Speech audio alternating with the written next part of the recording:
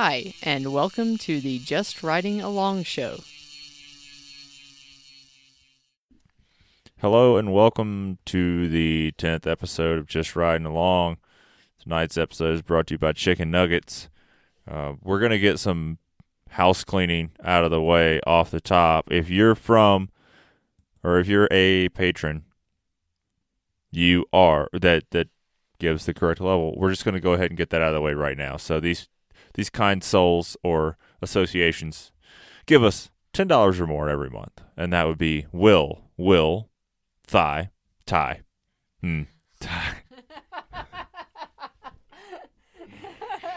Scott, Phil, Parker, Nicholas, Ben from Mountain Bike Radio, Jenny Talia, Jeff Allison, Jamie, Jake, Garrett, Evan, Brad, Bill, Anthony, Alec, Aaron, Lead Out Sports, Troy, Michael, Jeff, Brady, and Affordable Trail Solutions, formerly known as Jeff with a J. Jeff with a J. So, you can mark one of those things off your list.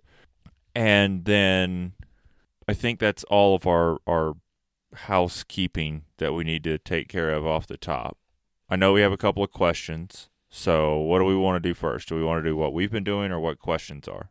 We've been doing. Okay, who's going to go first? Andrea said we've been doing. We're fixing our mixer. We're going to fix her the mixer for sure. So who's going to go first? Kenny, Andrea, me? I'll go real quick. I don't have a lot of fun stuff to talk about. I've been riding my motorcycle a bunch. It's really good. Did some more single tracky stuff recently. Super good time. Like stuff that's scary on a mountain bike and is not quite as scary on a motorcycle. So yeah, good times. That's it. Other than that, still busy. Lots of stuff to do. So much bike stuff to do. So many parts to buy. Lots of bike shops. Lots of employees. Lots of things to juggle. Yeah, demand's not going down. That's for sure. That's it. That's all I got. From my perspective, what I've seen is demand, and I'm not trying to be argumentative, demand may be slightly declining, but it's still well above any norms that we're used to. No, I think the absolute bananas of like May through at least August of last year, it's not quite that crazy for sure. But yes, very busy. Kenny, in your area, does stuff slow down in the wintertime, or does it stay kind of like, I don't know, moderately, like the temperature kind of moderate enough that it doesn't slow down a lot? Like, is there a big difference between summer and winter where you are? There is a very noticeable decline in traffic, but there's still always people in the store. There's always people, getting their new bike for next season, doing frame up build stuff, people doing overhauls on their bike, being proactive and getting ready for next year. So, yeah, it's very steady, but without a doubt, I mean, it's half of the volume of summertime, but it's not like a ghost town. And we got plenty of stuff to do. I mean, we're, cleaning up the shop, organizing, painting, building new stuff. We're going to be working on building new properties. Like, I've got tons of stuff to do, but straight up customer traffic, yeah, it's slower, but it's pretty moderate here as far as weather goes. And a lot of people travel down south to go ride their bikes, but their home base is here. So they usually get their bikes worked on here and not like in St. George, for example. Yeah. So it stays steady. I mean, it really, wintertime here is no different than probably most of like the, I don't know where you call it. I mean, it's not even as gnarly as like Ohio.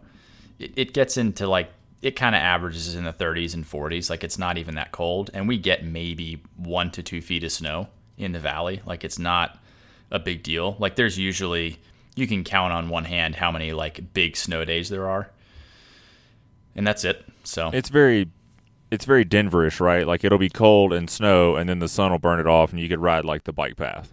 Yeah, pretty much. I think it's very, living in Fort Collins for a year, I would say maybe even Fort Collins was slightly more snowy and cold than Salt Lake City. So yeah, it's not a big deal. What else is cracking with you?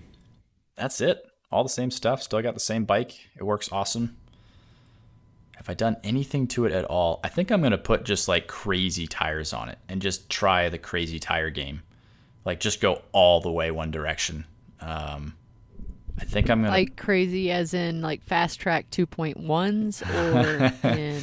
No, like not that crazy. DHF, DHR 2.6 or 2.8. Yeah, like gnarlier than that. I think I'm going to go Assegai 2.5 front and rear. Damn. And just try it. Just to say that I've tried the new latest greatest. At least just looking at them, the Assegai seems to be a pretty good looking tire. It doesn't have these big old like channels in between as you lean it over further and further. There's not just like missing sections of tread. If you look at a DHF, there's like side knobs all the way at the side, like when you're falling over. And then there's like just a void. It's very bizarre. I don't know why they do that. But I prefer to have some tread all the way around. So we'll try them. I'll let you guys know how it goes. They're probably 100 grams heavier per tire. It's not a huge deal. And I'll let you know if the rolling resistance is just unacceptable. And maybe I'll meet somewhere in the middle on the rear. But yeah, I'll try it. They might not be that great. I've been pretty happy with my Recons. I'm on Recon 2.6s right now on like this slightly kind of middle compound, the Max Terra one. And it's been a really good tire. It's real supple. I haven't ripped any of them yet. It's reasonable weight. So good tire. I might come back to that one. I think that's it for me. I'm going to look at a calendar real quick. So, yeah, so we recorded last Friday, and now it's like we recorded that day. So, since we recorded last, I went and I had my first experience at the junkyard. I went to the junkyard for the first time, which is absolutely... It was pull apart. Pull apart is a self-service junkyard. I mean, well, there's corporate junkyards, and then there's Memphis not corporate junkyards, which I have spent a lot of time in both, and they are very entertaining. That's the only time that I would open carry was in junkyards. You would literally have crackheads come like steal parts out of your wheelbarrow. It was bizarro. Like you didn't even own the part yet. I don't even know what they're doing. They're just there, and they just like scurry around and like do sketchy shit. It's like that dude with the derailleur. Yeah, I need much. this. Yeah. I got to buy it to get out of here, but I need it. Yeah, maybe it's like the labor involved in pulling it. They don't want to do it, so they just like steal stuff that's been pulled off of a car. I don't know. Very bizarre. Pretty hilarious, though. Well, I had my first experience at a junkyard, you pull and pay, in Colorado Springs. What'd you buy? And then I came... Oh, man, so I have a 98 Frontier, and it had a bench seat in the front. Oh, damn, you still have that thing? Dude, fuck yeah, I do. That Dang. thing rips. What are you talking about? You put some captain's chairs up there, like from a conversion van? They can like swivel backwards? There's no backwards to go to. There's nowhere to go. I mean, you can look out that little window. You can open up that little back window. Does your back window open? Back window. Or only the one time? My back window is a slider, and the slider's made out of plexiglass, so it's pretty hard to open and close. Oh, no, you're fine. Yeah, you can turn around backwards, and you can look out the back of your truck. Well, what I actually did is Xterra seats are a direct bolt-in. Like, all the bolts are there under the carpet. You just have to physically, like, stab some new holes and cram the bolt in. It's not that bad. And I bought the center console out of an Xterra, which is a 4-door truck, and mine's a 2-door truck, so it got a little weird, but I converted it over to buckets with a center console, and I had previously scored. They were from You Pull and Pay, but someone else had pulled them. They just happened to be there and like already had them. But I got some stock Nissan Steelies that are chrome plated, and some my buddy had found like a new set of all-terrain tires, like some really nice ones, the biggest ones that fit my truck without rubbing.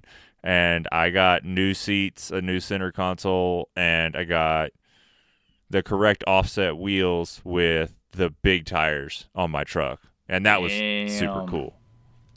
So, and now I got them 31s on it, and yeah, that's about as big as that truck will hold. I mean, it would probably hold like 32s, but they would definitely rub. So, You just have to like cut some shit off or hammer some shit, and I don't feel like doing that. So They're 31s, but you keep them clean.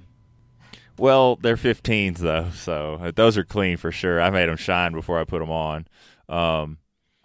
But no, the real problem was the old rims had the wrong back spacing, so the tires stuck out a little bit, and the truck just got extremely filthy anytime you drove on dirt roads. So I did that on Saturday, and then finished that up on Sunday.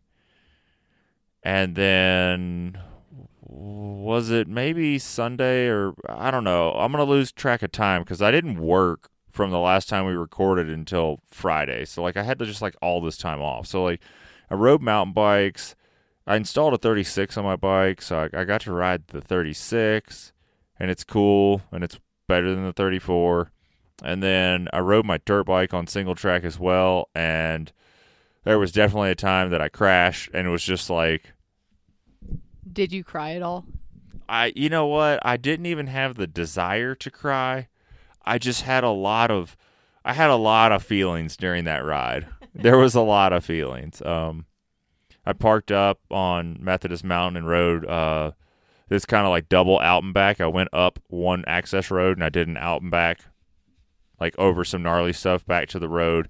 Then I did an out and back the other way that was much less gnarly stuff. And then I'm fairly certain this hiker flirted with me, and I was just like, all right, I'm out. I gotta go. Your outfit. Yeah, she told me she liked my outfit, and I'm like, yeah, my girlfriend likes it too, and I just like left it at that. So What else did she say? Your outfit would look good on my bedroom floor. No, I just didn't let it evolve to that point. Did she offer you any wine to like fix anything in her house or anything? No, she didn't. But I went. I mean, like the thing is, like I just like passed them and then stopped because I was like, I need to fucking sit on the ground for a minute. I'm tired. I need to eat a snack. I need to drink some water. I'm blown out. And then like they came hiking down the trail, and for those of we've talked about this, like the motorized used hand signal of like how many more people are there, and I like did that to them, and the ladies both gave me this very confused look and just kind of like smiled awkwardly. You just had one finger up, so they thought you were saying like you're number one or something? No, there was no one behind me, so I just had like a closed hand up, like, like Black Power. Like, that's what it looks like. Every time I see that on the trail, I'm just like, that's funny. So, no, you're not going to take a picture of me doing this. I'm too white to be on the internet doing that. So, I was stopped and they came through and I'm like, hey, quick question. I was like, did you know what my hand sign meant? And they were like, no, not a clue. And everyone on motorcycles has done it to us. I'm like, all right. So I explained it. And then they like asked me some questions about where they were going. And I gave them some trail information, and then they complimented me on my outfit. And I was like, yeah, I got to go. And then they were like, oh, is that a 250? You're like, nah, that's a 450. It's a 450X. Anyway, so I rode motorcycles. I rode my bike. I rode my BMX bike, which I'm done with. It doesn't have any suspension, and it wants to kill you. And I'm not sure that it's something that I need to continually attempt to possibly hurt myself with. Let's see, what else did I do? We built a raised platform in Andrea's 4Runner. So to make a long story short, when you fold the back seats down, the back seats are higher than the like cargo area. So we made like a little flattener, and it has a little pull out that'll function like a little table and whatnot. So, let's see. And then, so would you say Andrea's 4Runner pulls out? Yeah, it does. I mean, doesn't have like the full like push and pray commitment. After the driving I saw the other day, the exposure risk, Andrea looks like she wants to murder me. So, what are you even talking about? No, I don't. I was just babbling and being a jackass. So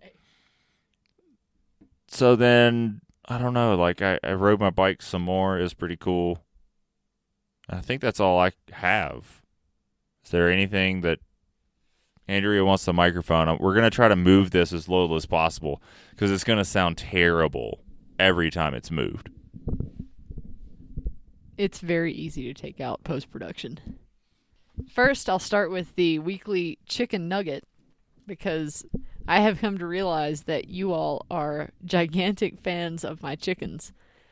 And over the break since the last time that we recorded, Matt and I processed all of the meat chickens, except for one, who was very small, and gets around really well. Even though these meat chickens, so your standard, like the chicken you buy in the grocery store, and what a lot of people raise is called a Cornish cross, and they mature within about 8 weeks, and that way, yeah, they grow so fast that you don't have to feed them for very long because meat chickens eat a fucking lot of food. So you're telling me I can get new chicken nuggets every 8 weeks? Yes. That is incredible. But they grow so fast that they can't live at elevation. Like, even people at like 4,000 and 5,000 feet have problems with these chickens just dropping dead because their lungs don't develop fast enough to compensate for the growth in their body. And they also can get like joint, like hip and foot problems and stuff and not be able to walk. But that's how you get a $6 chicken in the grocery store. But so the chickens that I raised they're produced by a hatchery called McMurray Hatchery, and it is the big red broiler. And these get ready between 10 and 12 weeks of age, and I process them at 11 and 12 weeks. I did the 6 largest ones, and then at 11 weeks, and then the rest of them I did today. And it's a lot of work. It's a whole lot of work, and I don't have a plucker. But so they did okay. I didn't have any just drop dead because they lived at elevation, but there were definitely some that like limped around a little bit. I kind of felt a little bad for them, just because that's just like the nature of the breed, though. They're made to, live for 12 weeks and then go to your freezer. So they're not bred for longevity. But this one that was a little smaller, she seems like she gets around really well. And these apparently lay eggs really well if you keep them. So I'm just going to keep her around as a laying hen because my hens are just slacking a little bit. That is your weekly chicken nugget. Let's see what else. I've come to realize, so in actual bike news, Matt and I went for a mountain bike ride, and we rode the trail that he's talked about a lot, Upper Sand Dunes. And it is a really fun trail, and I have cleaned that trail on multiple occasions with no hesitation. But ever since I had those 3 rides in a row where I wrecked, there's one short section of that trail that I come around the corner, I look at it, and I just have to, like, I slow down to look at it more, and then all of a sudden I'm going too slow to ride it, and I just walk it. And I'm not really sure how to, like, get over that. I've never had, like, a long-lasting effect from wrecking, but I guess it was just the, like, 3 wrecks in a row that it just somehow, like, brain fucked me a little bit, and I've just got to figure it out. So that's kind of my only mountain bike news that I have. We did just get, while Matt was talking earlier, we got a PayPal donation from... I have an idea of how to get over your fear. You just need to get really blitzed and rip the trail. Maybe like one shot of whiskey or something might help. And that definitely, so like scientifically, yes, it lowers your inhibitions, but it also slows down your reaction time. So while I might be more likely to just be like, cool, no brakes, I'm going to ride this, which is kind of how you have to ride that section, you're also more likely to wreck because your reaction time is slower. So while mentally it might help, physically it could be dangerous and just compound the problem if I did have a wreck, because that would be a bad place to wreck. Like anywhere on that trail would be a bad place to wreck. That trail is just like fucking rocks everywhere. Like the whole thing could just rash you up all over the place. But while Matt was talking earlier, I got an email that we got a $29 donation from Brian B. And he says, keep riding along. And that was on PayPal. Anytime we post an episode, we have the links to both our Patreon and our PayPal. So if you don't want to join Patreon and be kind of committed to that monthly donation, even though you can join for as little as $3 per month, if you don't want that, you can do a one-time donation through our PayPal. And the link is in the show notes. Join now, cancel anytime. Exactly. You don't even have to cancel if you, if you just do PayPal. It's just that one and done. Kenny, do you have any new shit that you hate or don't hate? Let's see. What do I not hate? GX Axis has been flying off the shelf. It seems really good. I haven't seen any issues so far, but it's pretty new. So that's really neat. I wish I could get GX mechanical derailleurs. That would be cool. I've got about 100 on order for the past year that are in Neverland for real. It's insane. Yeah, the shipping stuff is nuts right now. There's like more cargo ships stuck in limbo in LA and New York now than like in all of history, I think. It's pretty crazy. Because there's just nobody to work. Is it? Like nobody. Yeah, that's what I was going to say. It's a lot of things, from I'm sure like foreman type people to the people actually unloading stuff to the people, driving the trucks that are going to go then take those containers to probably some other warehouse, the people that work at that warehouse, like all those people. There's just fewer of them than there were before, on top of the fact that there's even like higher demand for stuff. It's crazy. I think we're going to get to an interesting point here, not to get too political or whatever, but yeah, it's really wild. I mean, I don't think you have to get political about it. No, it's not necessarily it's wild, political. It's just in general, just how the economy and the workforce and changing attitudes and, mix in a little bit of inflation and demand. There's a huge demand for stuff that requires lower end labor, if you will, right? Like that's just the nature of it. Like everybody wants all this stuff, but someone has to do it. Somebody's got to drive that truck. Someone's got to unload that ship. Someone's got to work at that restaurant. Like that's and it's thing. Almost like, you have these people who are, I mean, if you look at it like cost of living for a lot of people versus what they're getting paid, it took a global pandemic for people to be like, you know what? I'm worth a lot more than what I'm getting paid, and I'm going to do something else. And it just kind of like, it's like we reached a tipping point where a lot of people who weren't being appreciated or, whatever, like whether monetarily or not monetarily, just, not being taken care of for their worth, they just decided to throw up the middle fingers and just get the fuck out. Yeah, exactly. So anyway, it's just interesting to think about. And I don't even know how we got on that tangent, to be honest. I think you were asking me if there's any shit that I hate. Yeah. Yeah, no shit that I hate. Just, yeah, most stuff is pretty darn good these days. The TRP brakes, that whole lineup seems to be great. Those, if you've got an e-bike or something like that, something with a little bit more weight, those big old thick 2.3 rotors are really good. So just passing along knowledge, if we haven't already done this on another episode, but if you're looking at TRP brakes, anything that says Evo in the description means that it comes with a 2.3 rotor. So that's all the Evo means. They're really good. Oh, well, that's good. Do they have, like, does the same caliper work on a 2.3 rotor as other, like a normal sized rotor? No, so a 2.3 caliper needs a 2.3 rotor and vice versa. That's kind of what I thought. I do have, and of course TRP will say don't do this, and I'll also say don't do this. On my Sur-Ron right now with the, Sur-Ron Do Good brake stuff brand brakes that are on it, they're quad piston something or others that use Shimano pads, and they're actually great brakes. They're fine. but they're not made for a 2.3 rotor. I crammed one in there. I just modified the fluid level to make that work and just cram those pistons all the way back in there. But I got like significant drag for the first ride. And then as everything kind of wears in and, goes through a couple of heat cycles, they feel great. So like totally good piston retraction, like tons of lever pull.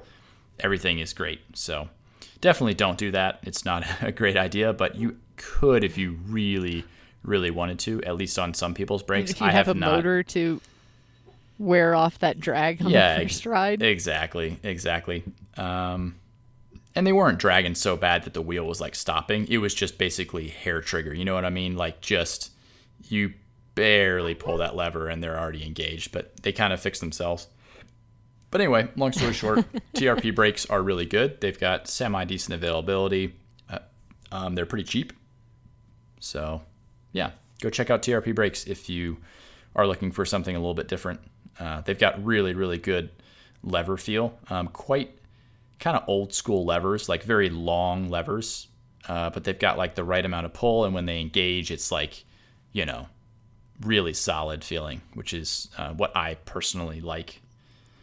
Are they still mineral oil? They are mineral oil, yes. Is the hose still a larger diameter, making them a pain in the ass to route through bikes? Yes. Good to know. There's a lot of reasons maybe not to buy them, but for the most part, all the bikes I've installed them on, they've been fantastic. So there's a couple little gotchas in there. All right. On the topic of, that's a good segue into a question that we got on Patreon, or as Reed says, this isn't so much of a question as a topic. This is long, by the way. I'm about to talk for a while, but then Kenny can talk because... Do we want to tag team it? Yeah, Matt and I can both read it.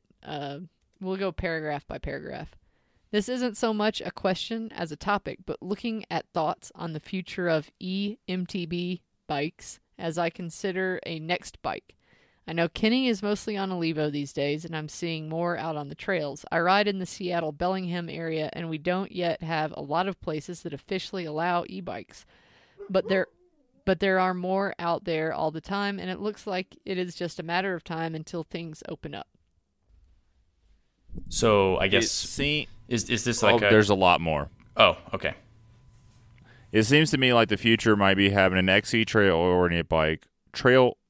It seems to me like the future might be having an XC trail-oriented bike that is analog and then a longer travel enduro e-bike. On flatter undulating trails that are mixed use and non-directional, I think having an e-bike moving at a fast pace could hurt bike access, as I already see hikers, trail runners having issues with bikes coming up quick. On the other hand, when I ride trail systems where the climbings are trails or fire roads and then directional downhills, I'd love to have an e-bike to get up the climbs quicker and don't really see that having the same impact on other trail users. Since Kenny rides a Levo and knows what these specialized bikes are looking at, his opinion on the lightweight ones versus the full power ones.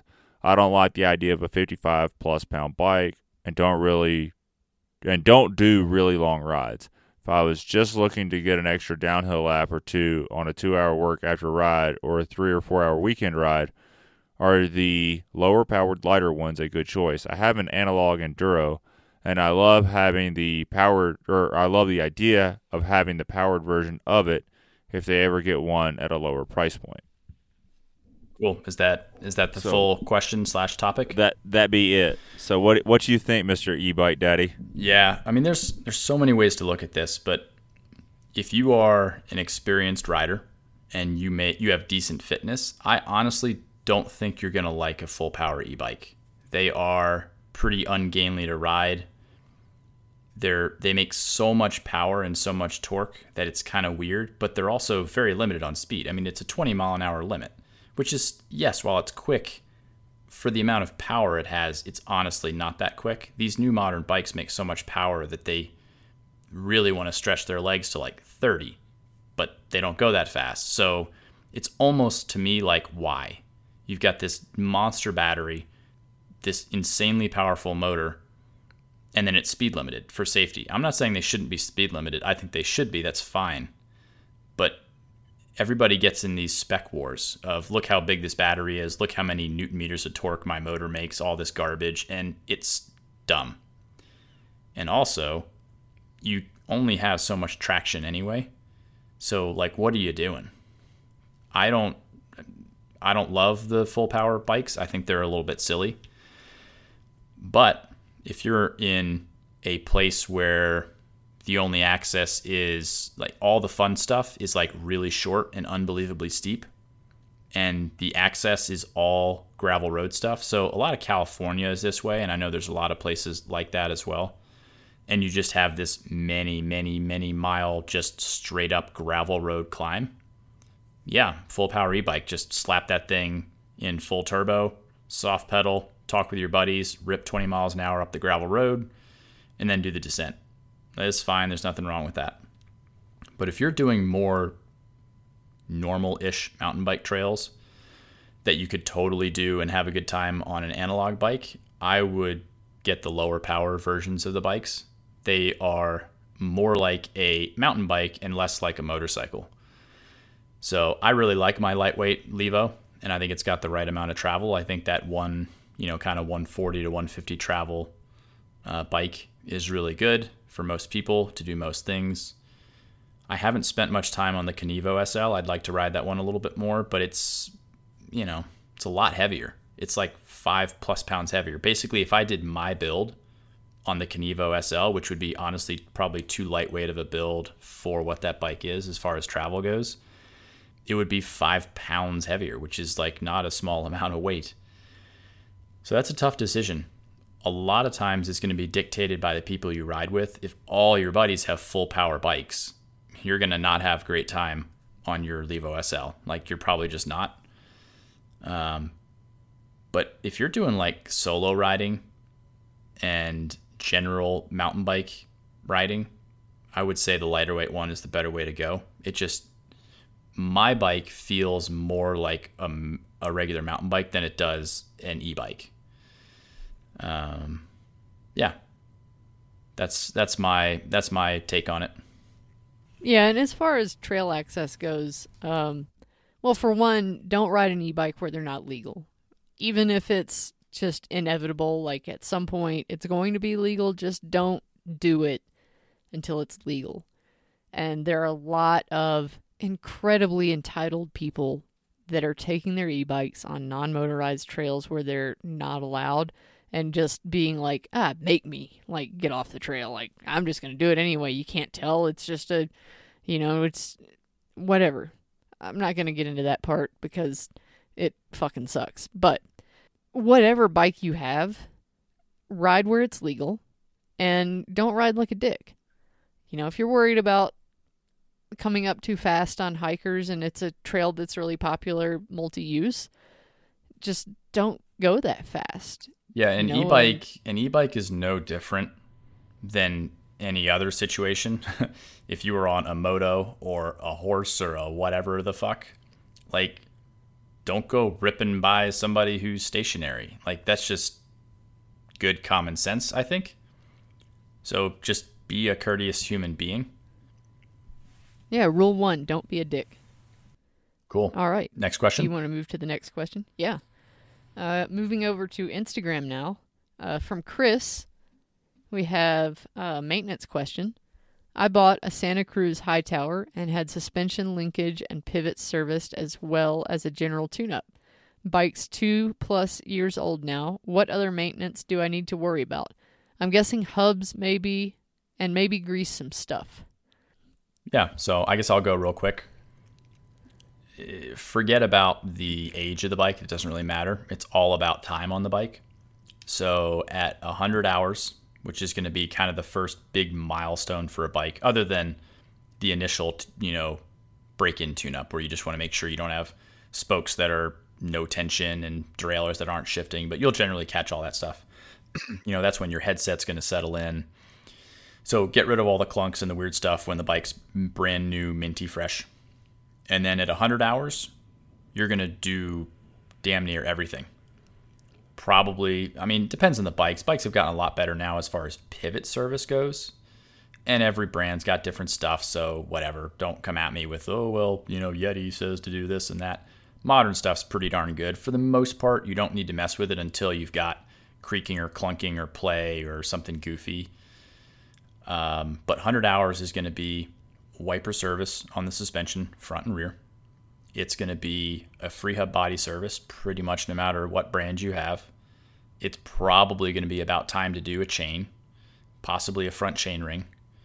Hopefully you've done at least 1 or 2 sets of tires. Everything else, really, in my opinion, needs to be a case-by-case basis. You know, like, you should probably rebuild your headset at 100 miles. All that means is it's 10 minutes. You pull it apart, you clean everything with a rag, you put fresh grease on everything, and you slap it back together. Everything else, it's hard to say. People always ask, well, when do I replace bearings? I don't know, replace it when it's crunchy. Like, that's it. Some people get 50 hours out of bearings. Some people get 5,000 miles out of a bearing. It just depends. So right, and bearings a lot of times will, like, they'll either make noise or you feel them. Like, if you have your bike in the stand and you spin the wheel, especially the front wheel, because you don't have the drivetrain in play, spin the front wheel and you'll hear it if your bearings are dry, or you'll develop some play. Like, you can grab your wheel when it's in the bike and you can rock it back and forth a tiny bit. So I would say staying on top of your drivetrain and your suspension, and obviously, you know, replacing brake pads and tires as needed. Everything else is a case-by-case basis, truly. Outside of free hub body service and maybe rebuilding that headset, everything else is like will probably go a really, really long time. Yeah, and it's a good idea, you know, if you notice that your brake pads are worn down, go ahead at the same time that you replace your pads and use some calipers, digital if you've got it, and measure your rotors. Because rotors, you know, are definitely a wear part, and whatever brand of rotor you have, they should have laser etched in the rotor on one of the arms what the wear limit is on there. You know, it's like the guy that came into Absolute Bikes one day and did not want his rotors replaced, and he didn't believe Matt when Matt said that his rotors needed to be replaced, and his rotors were like, were they like at 1.2 maybe? Yeah, Homeboy's rotors were 1.2, and I'm like, oh, that's nothing. Yeah, man, like I've seen like a 1.0 something now, like a 1.07. No, we got a 0.8 in the shop the other day. But like this dude's just like, nah, man, I'm not doing it. Like, I'm like, cool. Well, I'm not bleeding your brakes, because if we put a bleed block in there and bleed them, it's not going to feel right because the pad's not the right thickness. And he's like, quite literally, if you get below most of rotors, now don't take this for fact because everyone's different, but somewhere in the ballpark of 1.5 mil is where most mainstream rotors need to be replaced, assuming that it started life at a 1.8 or a 2.0.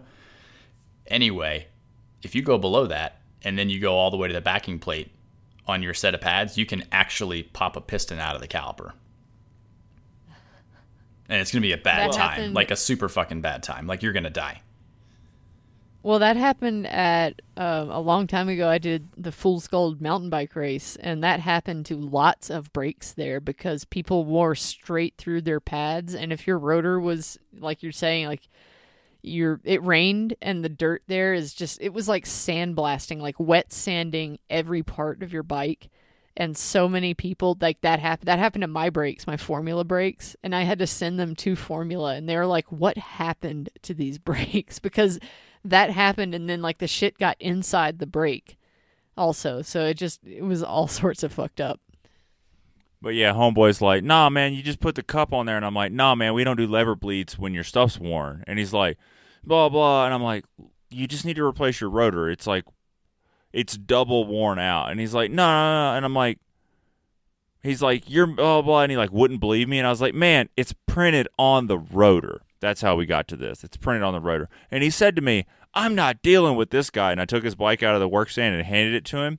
I looked at the next customer and said, I'm going to walk out this back door. I said, do you have 3 minutes? And he's like, yeah. I said, I'm going to walk out this back door. I'm going to walk down that sidewalk to the river, along the sidewalk, up this sidewalk. I was like, I'm going to come in the door up front here. I'm going to walk up behind you, and we're going to start afresh, and I'm going to leave all that behind. And he goes, sounds cool with me, man. I'll be here. And I come back around. I work on his bike. And when I was done, he like stuck me like $5 or $10. He's like, yeah, that's my buddy. He's a dickhead. I thought we actually ended up working on that guy's. Like, I thought I remember we didn't do it. Oh, okay. I guess that was another person that just was like totally clapped out, that just wanted brake pads or just a brake bleed. That was the most common thing that I saw as a mechanic. Someone's like, "Yeah, I need a brake bleed. Like, I don't have any pressure at the lever," and it's like, "Oh, your pads are worn out." And they're like, "Oh yeah, then go ahead and replace the pads." And I'm like, "Hold on." You get the calipers out and you measure the rotor. It's like, we're gonna put some rotors on here too. And like they thought that they just were getting a brake bleed, but they're really getting all new parts. And that's just, look at what your rotor says, measure with calipers, keep an eye on your brake pads. There's most people, by the I way, don't know. Most people are going to get about 2 sets of pads to a rotor. Like, that's just the way of it. I'm sorry. Yeah. Maybe if you're lucky, you're going to get 3, but 2 or 3 sets of pads. Like, that's it. A lot of it depends on your size, your riding conditions, your terrain. In Memphis, I think working at Outdoors, I replaced like 4 sets of brake pads the entire time I worked there. Yeah, it really just didn't happen much. Yeah, like in Memphis, no matter how large or small you are, you can go for a 100-mile ride and have less than 1,000 feet of elevation change for the entire ride. All right. So to answer Homeboy's question about what they need to do on their bike, just do what needs to be done. I mean, it sounds really like asshole to say that out loud, but like, there's nothing like, there's not a set thing where it's like, well, you've ridden this many miles, you got to throw this part away. It's not a McLaren. There's not planned obsolescence. You just need to figure out what needs something and give it to it. Right. And just Matt and I, like in the switch, like me talking to the microphone and him, we're going to bump heads at some point, and it's going to be fucking hilarious for you all, but it's going to suck for us. Like check your chain. If you put a new chain on and it sounds really like oinky and noisy on the chainring, you need a new chainring. You can also just look at your chainring I'm assuming you're running a narrow wide chainring. Once the little shoulders start to wear off of the wide parts, and once the narrow parts start to be very like shark finned, looking like super narrow and sharp, like the whole like tooth itself has a sharp edge on it. That's a good indicator that you need a new front chainring. Your cassette, if you've had 2 or 3 chains on it, might be time for a new cassette. It's all just going to really depend on you and how you use it. Like if you use the whole cassette and you change your chain every time it starts to stretch, it's going to last a really long time. If you're, and I don't think you are, but if you're one of those people that's like, I run a 34 tooth chainring because that's how my suspension works best, and you spend all of your time on the lowest gear because you're riding a 34 tooth chainring, guess how long your cassette's going to last? Not long. So one more thing, like on the 1 or 2 chains is all you're getting. Yeah. Because that lowest gear is just going to wear the fuck out. So a chainring test you can do, it might help if you've got a buddy, if you don't have a work stand, but you can just put the bike on the ground and then hold both brakes and just slowly load up the drivetrain, like slowly pedal forward, and just look at the chainring versus the chain. And you'll see, if you see that chainring shift a whole lot and then the chain stays dead still, then that's a problem. Like it shouldn't wiggle on the chainring. The other thing that I've noticed with narrow wide chain rings is the narrow tooth. When the anodization, like if you look at a brand new chain ring, the teeth have a tapered top, not like front to back, like on the loading edge, but like side to side. And when the taper is worn off the narrow tooth, you should throw that chain ring away.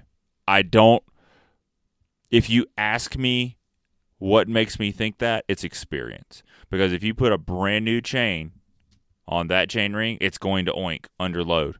And if you swap it, golden. And if you don't want to take that advice, that's fine. You're an adult probably. Yep. Another good thing to do is just look for chain suck. It's really easy. might take a buddy. You can also feel/hear it, but put down a whole bunch of power, apply the brakes, and just slowly pedal around a parking lot. And if the chain does not disengage from the bottom of your chainring, like it wants to keep riding up, it doesn't let go of it, then you got a chainring problem. Right, and the way to do that by yourself is ride in a way where you can see your shadow, and if the bottom chain is like flapping around when you're just pedaling on smooth pavement, it means that it's not releasing from the chainring, and it's a worn-out chainring.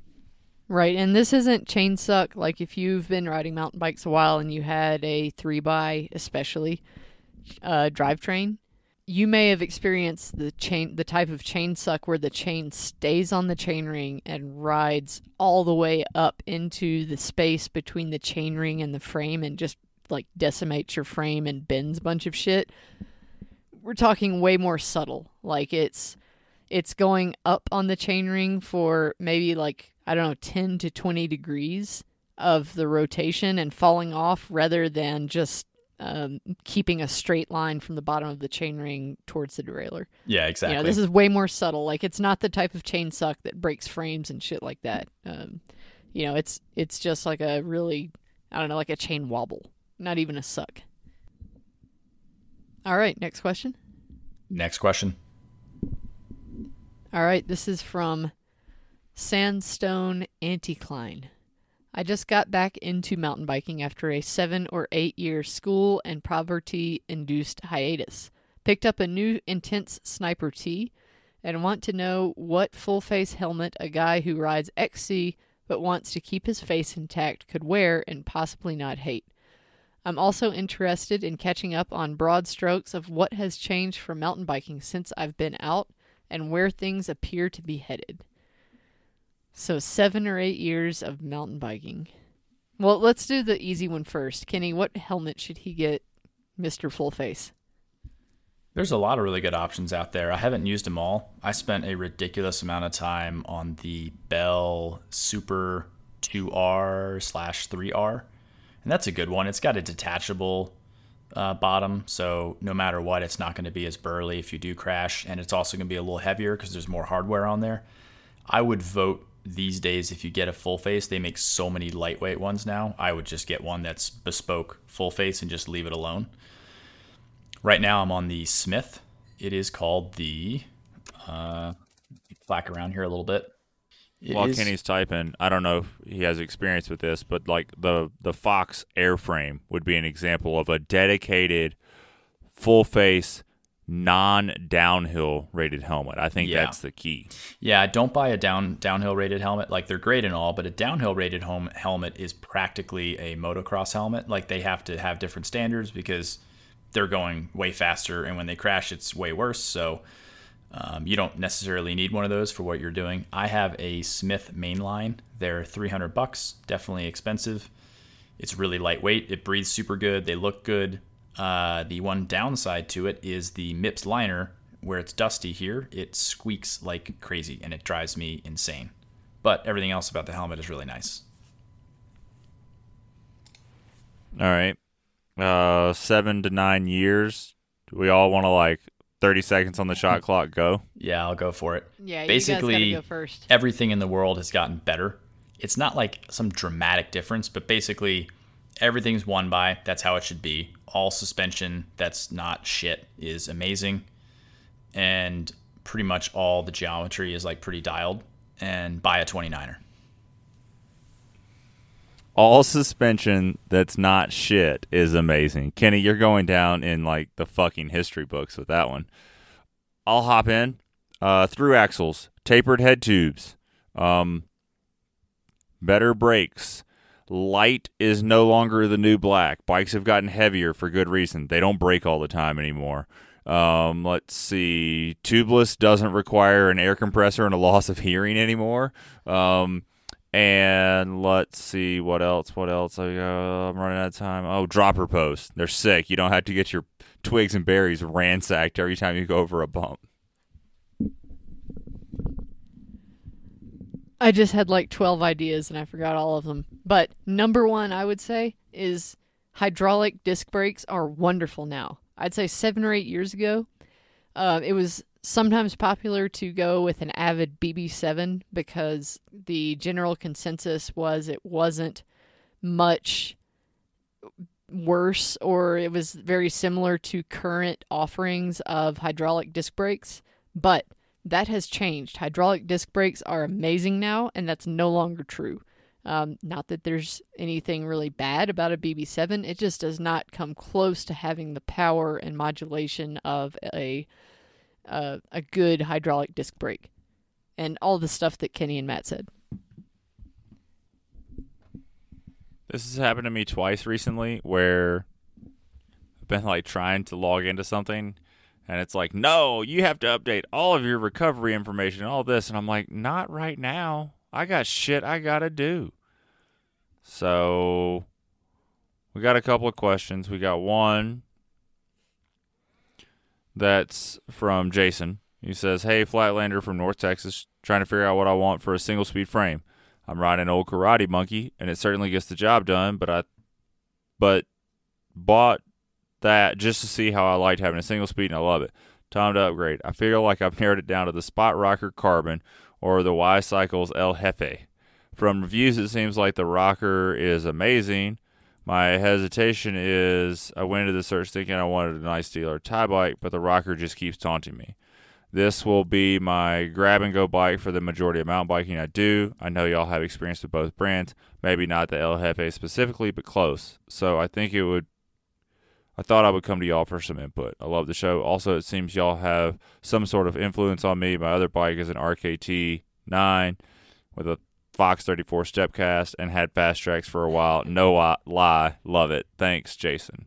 So Andrea has experience with the rocker, but let's talk about the El Jefe first. I had an S7, and I think I dropped 2 pounds going to my karate or to my Timberjack, and I think I'll drop another 2 pounds if I go to a rocker. I've been investigating the rocker pretty heavily for the last few days. I've been thinking that I've never owned a carbon single speed, and I kind of miss having a faster hardtail. My Timberjack's not very fast, so I've really been eyeballing that bike, thinking about getting one. I really want to build something real dumb out of it, but it's tough. I live somewhere where like an epic hardtail doesn't really make sense, but I want to build something as close to that as I can and it still be usable for here, and the Spot really slots into that for me. So I think it'd be a really cool bike. If you're weight conscious, the Spot will definitely win, and if you don't care about weight, then the El Jefe will probably be fine. I just think that if you put it all together, and it's not going to save a ton of weight over your Karate Monkey. And I think that's part of getting a new bike is going to be something like that. So with that, I'll just shut up and let you two fight like rabid dogs. I don't know. I mean, if you really just have a thing for steel or tie, then sure, get the El Jefe. But yeah, like Matt said, the weight difference is going to be pretty big between the two. And I love the rocker. I've had tie single speeds before, and I liked them. There was nothing wrong with them. But yeah, you just drop some weight, and it's a very versatile bike. It is a carbon hardtail, which is very hammery, just in its nature.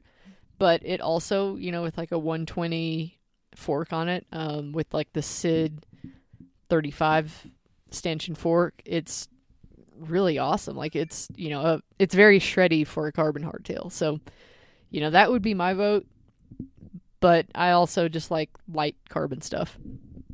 So my take is I never owned a super duper lightweight single speed. I think mine back in the day was 25 pounds or something.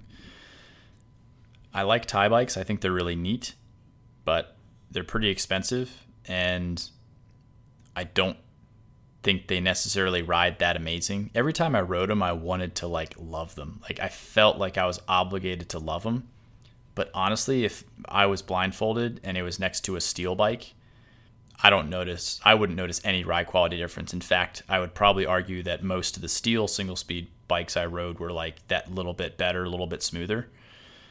So, I mean, Thai is really neat. I think maybe Thai would be better for, that all around use road bike that you're going to put a zillion miles on, but not necessarily race it, or that commuter bike. But yeah, it's pretty spendy no matter how you look at it, right? On the other hand, your commuter bike should probably be not super baller so it doesn't get stolen, or if it breaks you don't cry or whatever, right? So Thai is a tough one.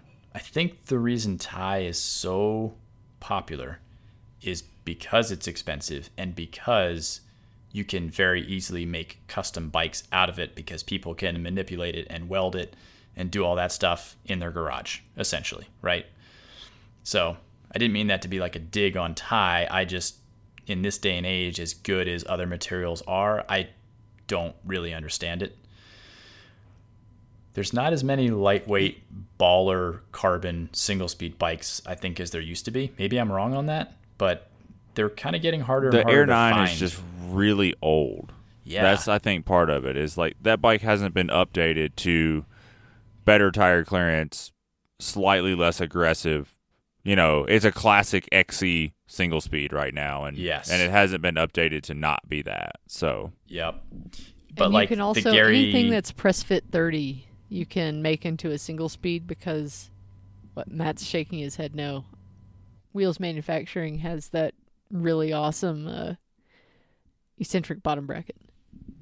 And that is correct, but nothing says that your frame won't crush when you do that. That's true. Like, it's nothing against wheels, but like PF30 frames, like an epic hardtail, I would never turn it into a single speed with that thing, because I would be afraid that it would just like implode.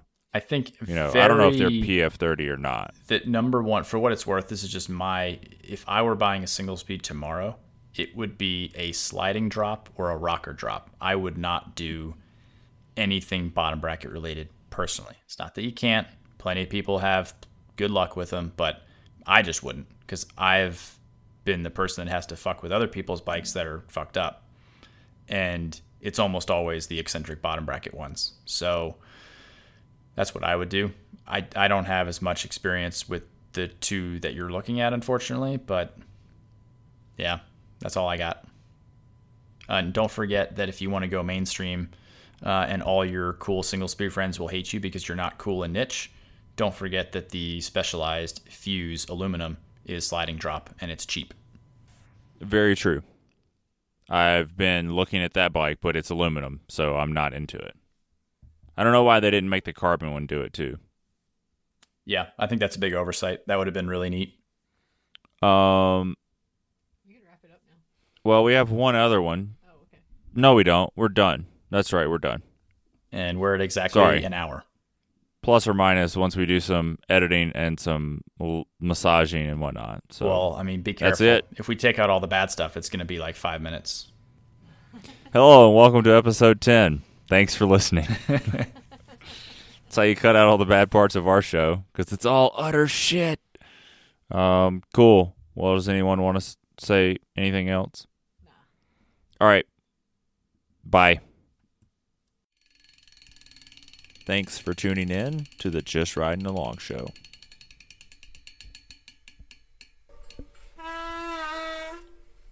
There's some shit coming out of your brake pads.